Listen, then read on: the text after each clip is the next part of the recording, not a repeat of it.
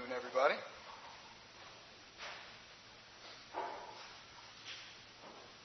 Wisdom. The quality or state of being wise. Knowledge of what is true or right coupled with just judgment as to action. Sagacity, discernment, or insight. Or as Webster would tell us, knowledge that is gained by having many experiences in life.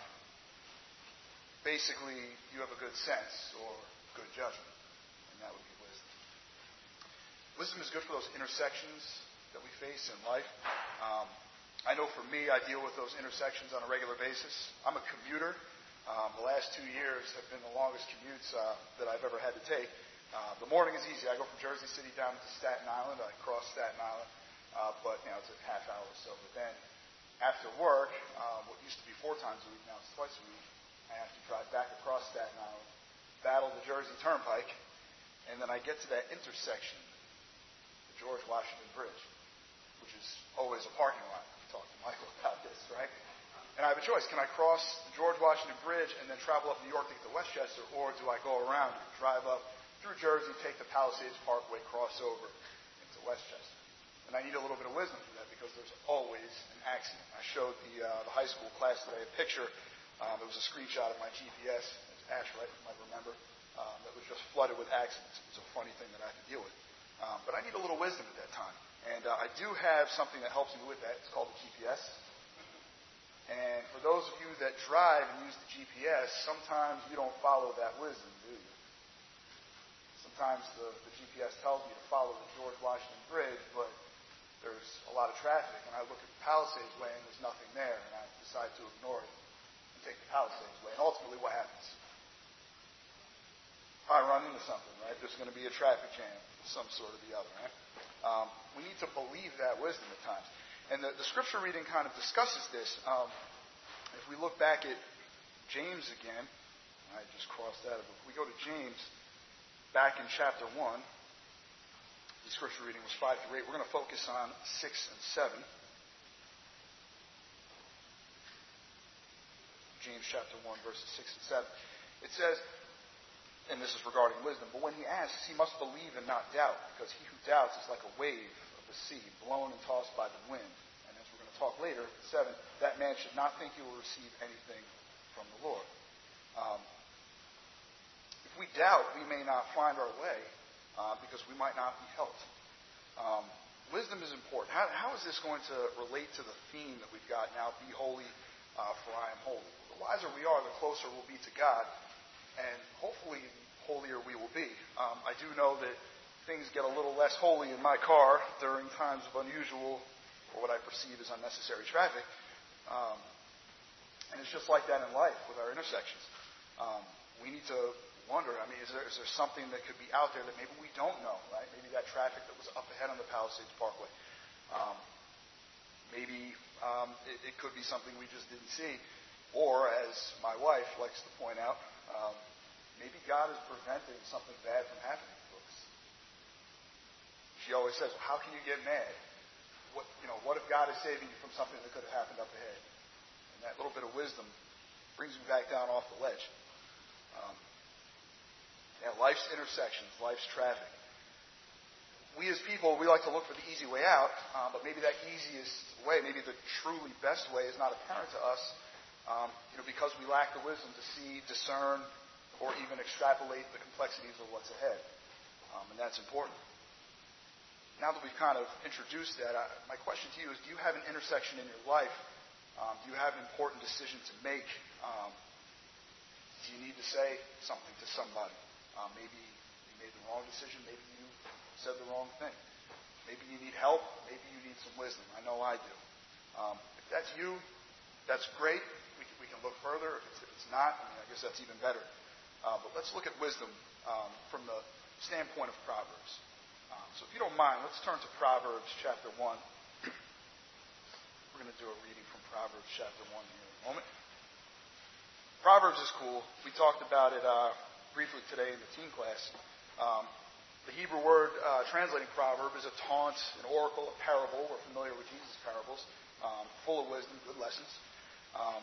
It includes short, wise sayings and even some sections of longer discourse that really tell us about the truths and expectations of humanity and human behavior.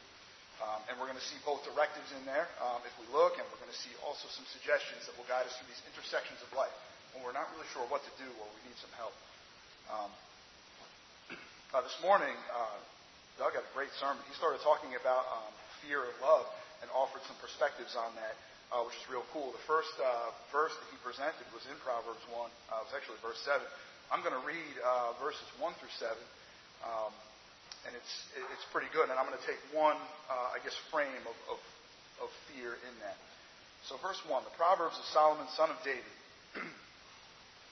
king of Israel, for attaining wisdom and discipline, for understanding words of insight, for acquiring a disciplined and prudent life, doing what is right and just and fair. For giving prudence to the simple, knowledge and discretion to the young. Let the wise listen and add to their learning, and let the discerning get guidance. So this applies to everybody now. For understanding proverbs and parables, the sayings and riddles of the wise. And here's the important one. The fear of the Lord, verse 7, is the beginning of knowledge, but fools despise wisdom and discipline. So I'm going to take that frame of fear. We saw some cool perspectives of it this morning. But the frame of fear, like when you fear the heat of the oven, you do your best to avoid getting burned. Right? And likewise, if you have a healthy fear of God, it's going to lead you to discover His intentions. When we're afraid, when we fear God, it's not that we're trying to avoid Him. We're maybe trying to avoid those things that set Him off. Right? God made all things. His truth would clearly be the only thing that could lead us as people to make the right choices. I'd like to read part of that section. For those that may not be familiar with Proverbs, it's pretty good stuff. I do encourage you to read it. It's great. It applies to every situation. We talked about that this morning in the teen class. It doesn't matter who you are. You can benefit from it. I'd like to read from Proverbs 19, verse 21. Proverbs 19:21 says, "Many are the plans in a man's heart, but it's the Lord's purpose that prevails." So this reinforces this idea that there's really a one-way approach to wisdom and success that we need to follow. And to frame it some more, what is the opposite of the wise who make good decisions? And as we read, that's going to be the fool. And Proverbs 1:7 told us the fool is the one who despises discipline and wisdom. Now, I'm going to describe the fool a little bit to give some perspective here. And this is going to be from the perspective of Proverbs. If Wes were here, he would tell me that I need to bullet this in a PowerPoint. I do apologize. I did not do that. But if you would like these specific passages, I'd be more than happy to give them to you afterwards. But in terms of Proverbs, fools are those who hate knowledge, chapter 1, verse 22, and correction of any kind, 12:1. Who are quick to quarrel, 20, verse 3, and give full vent to their anger, chapter 29, verse 11. Who are complacent, 132, who trust in themselves, 28-26, rather than in God, which is described further in Psalm 14, verse 1. So, if you look at this, you can see how messed up the fool is. But how many of us fall into one of these categories? One of the things we talked about this morning in teen class is the giving full vent to anger. Because that's just something that a lot of teens do, right? And a lot of adults do as well. But, the question was asked, who does it? And just about everybody in there said that they do it. I've done it too. And it feels good, right? To release all that anger. But one of the impressive things that was mentioned in the group is that they all recognize that, but when you do that, there's some damage that's done. There's no turning back, and you always regret it. Always regret giving that full vent to anger. And we didn't even have to go there, really, because Proverbs told us don't do that, right? We should have paid attention. That one may not relate to anybody in here, but I'm going to pick one out that I think does. The first one was the fool hates correction of any kind. Does anybody in here like to be told that they're wrong? No, right? Does anybody like to be corrected? No. I know I sure don't. But if we look at Proverbs 12:1, that's what I had mentioned before, I'm going to read that. Whoever loves discipline loves knowledge, but he who hates correction is stupid. NIV translation. Now, growing up, my sister and I would call each other stupid all the time. And now that I read Proverbs 12:1, I realize she was right. Because I don't like to be told that I'm wrong. But what does this verse actually tell us?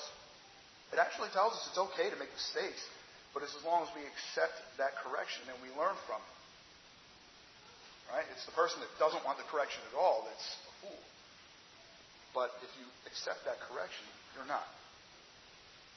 So the fear of the Lord in compliance with His will is the very beginning of wisdom and good decisions. Anything else will open the door to destruction.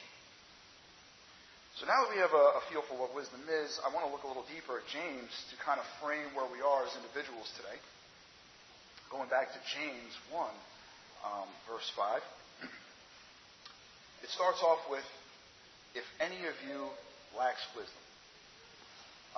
We don't always know what to do, or we might be in a temporary state of lacking wisdom due to other stimuli.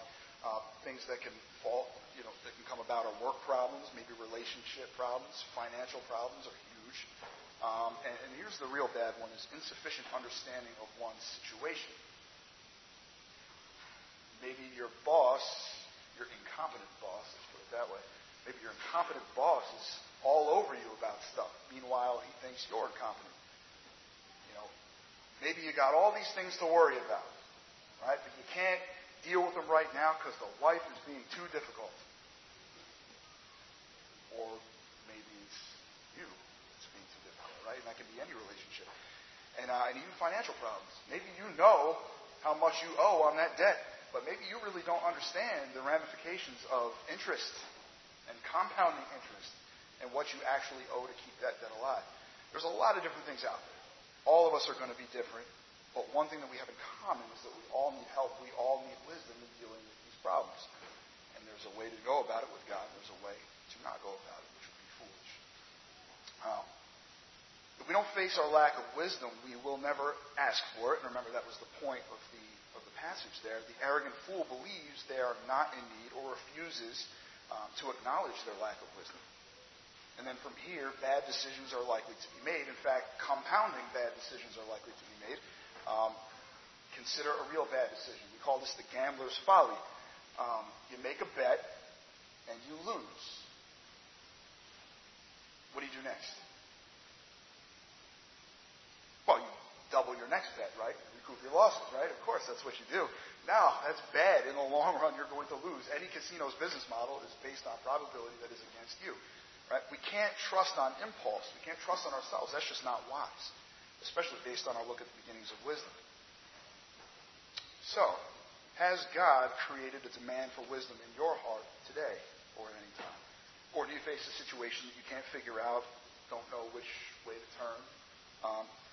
If not, great. But if so, great. Because now we're ready for step 2. Step 1 was acknowledging that we need that wisdom. So let's look at step 2. Going back from verse 5 of James 1, it said, this is for those seeking wisdom. He should ask God, who gives generously to all without finding fault, and it will be given to him.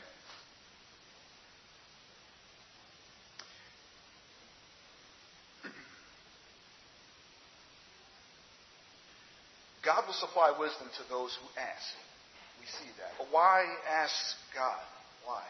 And if we look back at the beginning of Proverbs 4, we see that true wisdom does not simply come from a long life of experiences. Life is way too short, as we know. All of us need wisdom, and a lot of us have different levels of experience we're going to be at. No, we got to get it right the first time. We need to get this passed down to us from God. We need that wisdom from God. Which then brings about the question, can we accept wisdom that doesn't come directly from God? Well, we should be cautious not to simply and immediately accept everything we hear, but similarly, we should be cautious when offering emotionally charged wisdom to others. Has anybody ever been in that situation? Here are 2 proverbs, not proverbs, but these are worldly proverbs that you may have heard. They make a good point, and then we're going to look at the biblical side of things. A closed mouth gathers no foot. Right? You might have heard of foot in your mouth. And this one I really like. Better to be silent and thought a fool than to open your mouth and dispel all doubts. I like that one there. Are these concepts biblical? Yes, they are. Proverbs 17, verse 28. Even a fool is thought wise if he keeps silent, and discerning if he holds his tongue. That's interesting. Got to keep that mouth shut. Proverbs 29:20. Do you see a man who speaks in haste? There is more hope for a fool than for him. Remember how we characterize the fool? That's bad news. A man who speaks in haste is worse than that. And then let's look at the New Testament a little bit. James 1:19-20. My dear brothers, take note of this. Everyone should be quick to listen, slow to speak, and slow to become angry, for man's anger does not bring about the righteous life that God desires. Who's to say that the wisdom didn't come from God? Right? My grandma is full of wisdom. She would never say anything wrong. Right? You probably have somebody like that in your life. And that's cool. But the point is, if what is said, if we are quick to listen, right, but slow to speak, if we really consider what's happening here, and the advice we get is part of God's will, then I think it's wise to share in this idea. Look at worldly advice. What is Dr. Phil or Oprah going to tell you that God can't? Right? What do they really focus on? A lot of times they focus on self-improvement through self-fulfillment. And that's a dangerous place that we're in as a society today. The world is all about that. We're all about self-fulfillment, fulfilling desires. But where is the wisdom to keep you from crossing that line of simply fulfilling desires and feeding addictions? Right? A major thing that we need to worry about. They're not going to give you that advice. Only God can give that advice. Where is wisdom if it's not from God? What have you actually achieved, or have you been blinded and deceived by accepting wisdom that's not from God? It's something we need to carefully consider. All right, so what if we're in agreement and we do ask God for wisdom? We recognize what wisdom is, we see that we need it, and now we're ready to ask God for wisdom. God will give, according to James 1:5, generously to all without finding fault, and it will be given to him. He knows we need it. He's going to throw it out to us without reserve. And the best part about it is he's not going to give it to us with disappointment, negative judgment, or even insult. Have you ever been in a situation where maybe you dreaded asking for something? Right? Maybe it's getting a ride. Maybe it's a question about fixing a car or a computer. It could be anything, but you feel embarrassed, or maybe you feel like you owe somebody for the rest of your life, or you can't live it down. You don't want to appear stupid. That's not the case here. A lot of times, if you've ever had to ask for money, there's a real weird feeling. If I'd have to ask my parents for money, I feel weird about that. It would be even worse if I won the lottery, lost it, and had to ask my parents. But we don't need to worry about the judgment or the guilt that we might face in that regard, because God gave us everything, and when we don't know what to do for any reason, including losing what we've got, He wants us to come back to Him, and there is no ill feeling about it at all. You get a really good summary of this in Matthew chapter 7. I'm going to actually read this passage here. In Matthew chapter 7, starting in verse 7, I'm going to read to 11. It says, "Ask and it will be given to you. Seek and you will find. Knock and the door will be open to you. For everyone who asks receives. He who seeks finds. And to him who knocks the door will be opened. Which of you, if his son asks for bread, will give him a stone? Or if he asks for a fish, will give him a snake? If you then, though you are evil, know how to give good gifts to your children, how much more will your Father in heaven give good gifts to those who ask him?" I think that sums it up right there. Are you ready to ask for wisdom today? We see that God will dispense it for the good and improvement of your life. And you don't need to worry. He's not going to talk negatively about you when he does so. He's not going to turn to his angels or to Jesus and be like, "Look at this loser," right? Or "Look at this disappointment," as he reluctantly, doles out wisdom. It's not going to work that way. It's not the case. So if you're ready, there is still one more piece to this great deal that we need to consider. And this is going to come from James 1, verses 6 through 8.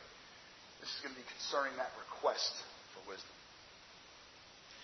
"When he asks, he must believe and not doubt, because he who doubts is like a wave of the sea, blown and tossed by the wind." Verse 7. "That man should not think he will receive anything from the Lord. He is a double-minded man, unstable in all he does." we need to approach this with trust. We can't expect, the wisdom or try to push wisdom in the direction that we want, our own desires, our own bias, which is something that I think we do a lot of times. I know I've done that in the past. The doubt discussed here is less of a, he isn't going to help me. It's more of a, he's not going to help me the way that I want him to. Right? Has anybody been in that situation? An illustration. We'll go back to the conflict with the boss, right? You want wisdom. You want a solution to the problem, maybe. You're not going to pray to God, at least I hope not. God, I'm having this issue with the boss. Please help me find a way to embarrass him. Or please let me find a way to stifle him. Better yet, can you kill him for me, please? That's ridiculous, right? We're not going to do that. Yet, if we try to take God's wisdom and try to bend it to our own desires, aren't we kind of doing that? Aren't we kind of taking away from what God wants? Another method of doubting would be to accept the wisdom in some areas, but not others. Right? What if you're in a questionable situation and God's wisdom concludes, you probably shouldn't be there. Yet, you're still looking to stay and you're still looking for some guidance in a situation that you shouldn't be in. When I was at the University of Delaware, we had a campus minister, Dave Blackwell. He was a funny guy. He gave me a strong piece of advice one day.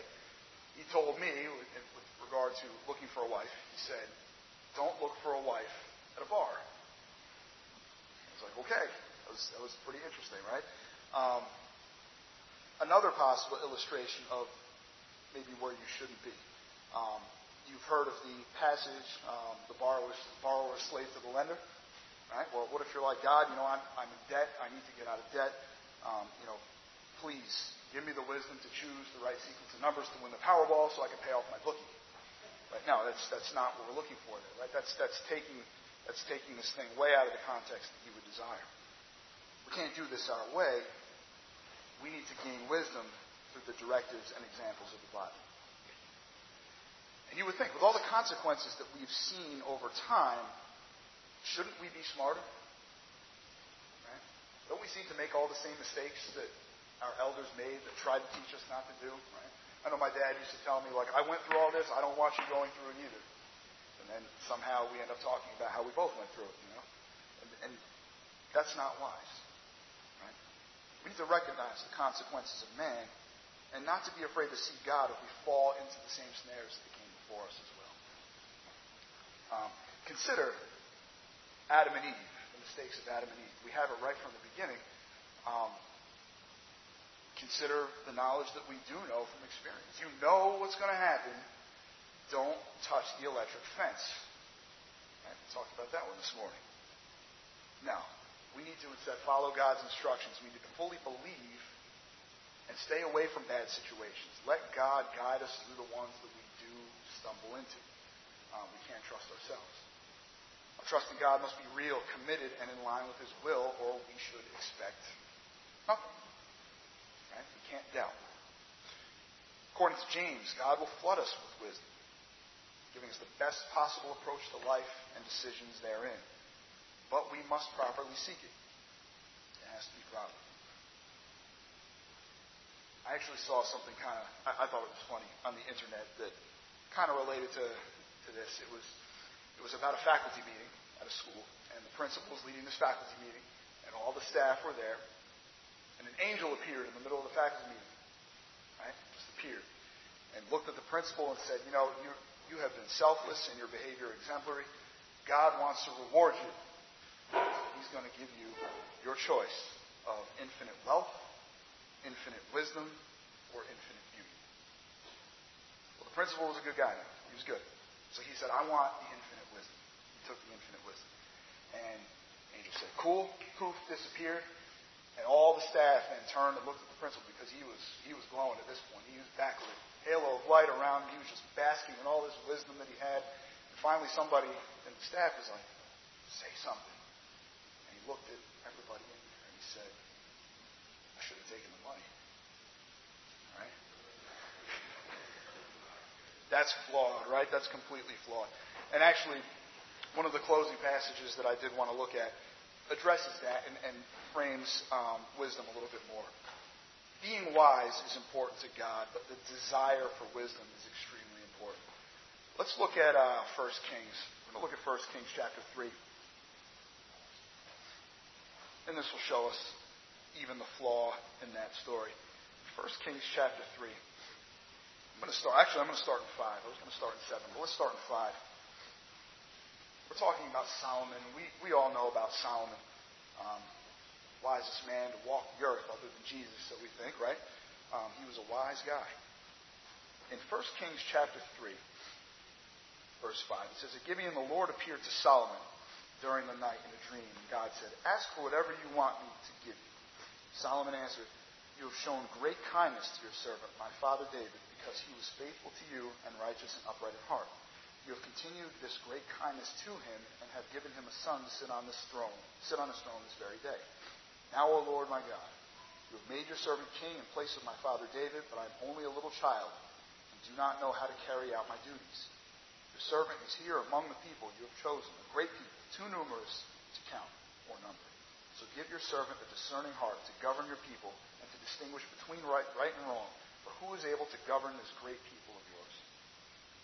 The Lord was pleased that Solomon had asked for this. And God said to him, 'Since you have asked for this, and not for long life or wealth for yourself, nor have asked for the death of your enemies, but for discernment in administering justice, I will do what you have asked. I will give you a wise, discerning heart, so that there will never have been anyone like you, nor will there ever be.'" But it doesn't stop there. In 13, it says, "Moreover, I will give you what you have not asked for, both riches and honor, so that in your lifetime you will have no equal among kings. And if you walk in my ways and obey my statutes and commands, as David your father did, I will give you a long life." So God is all about the desire for wisdom. And if we read on in 1 Kings chapter 3, we would see that this wasn't just a dream. This actually happened.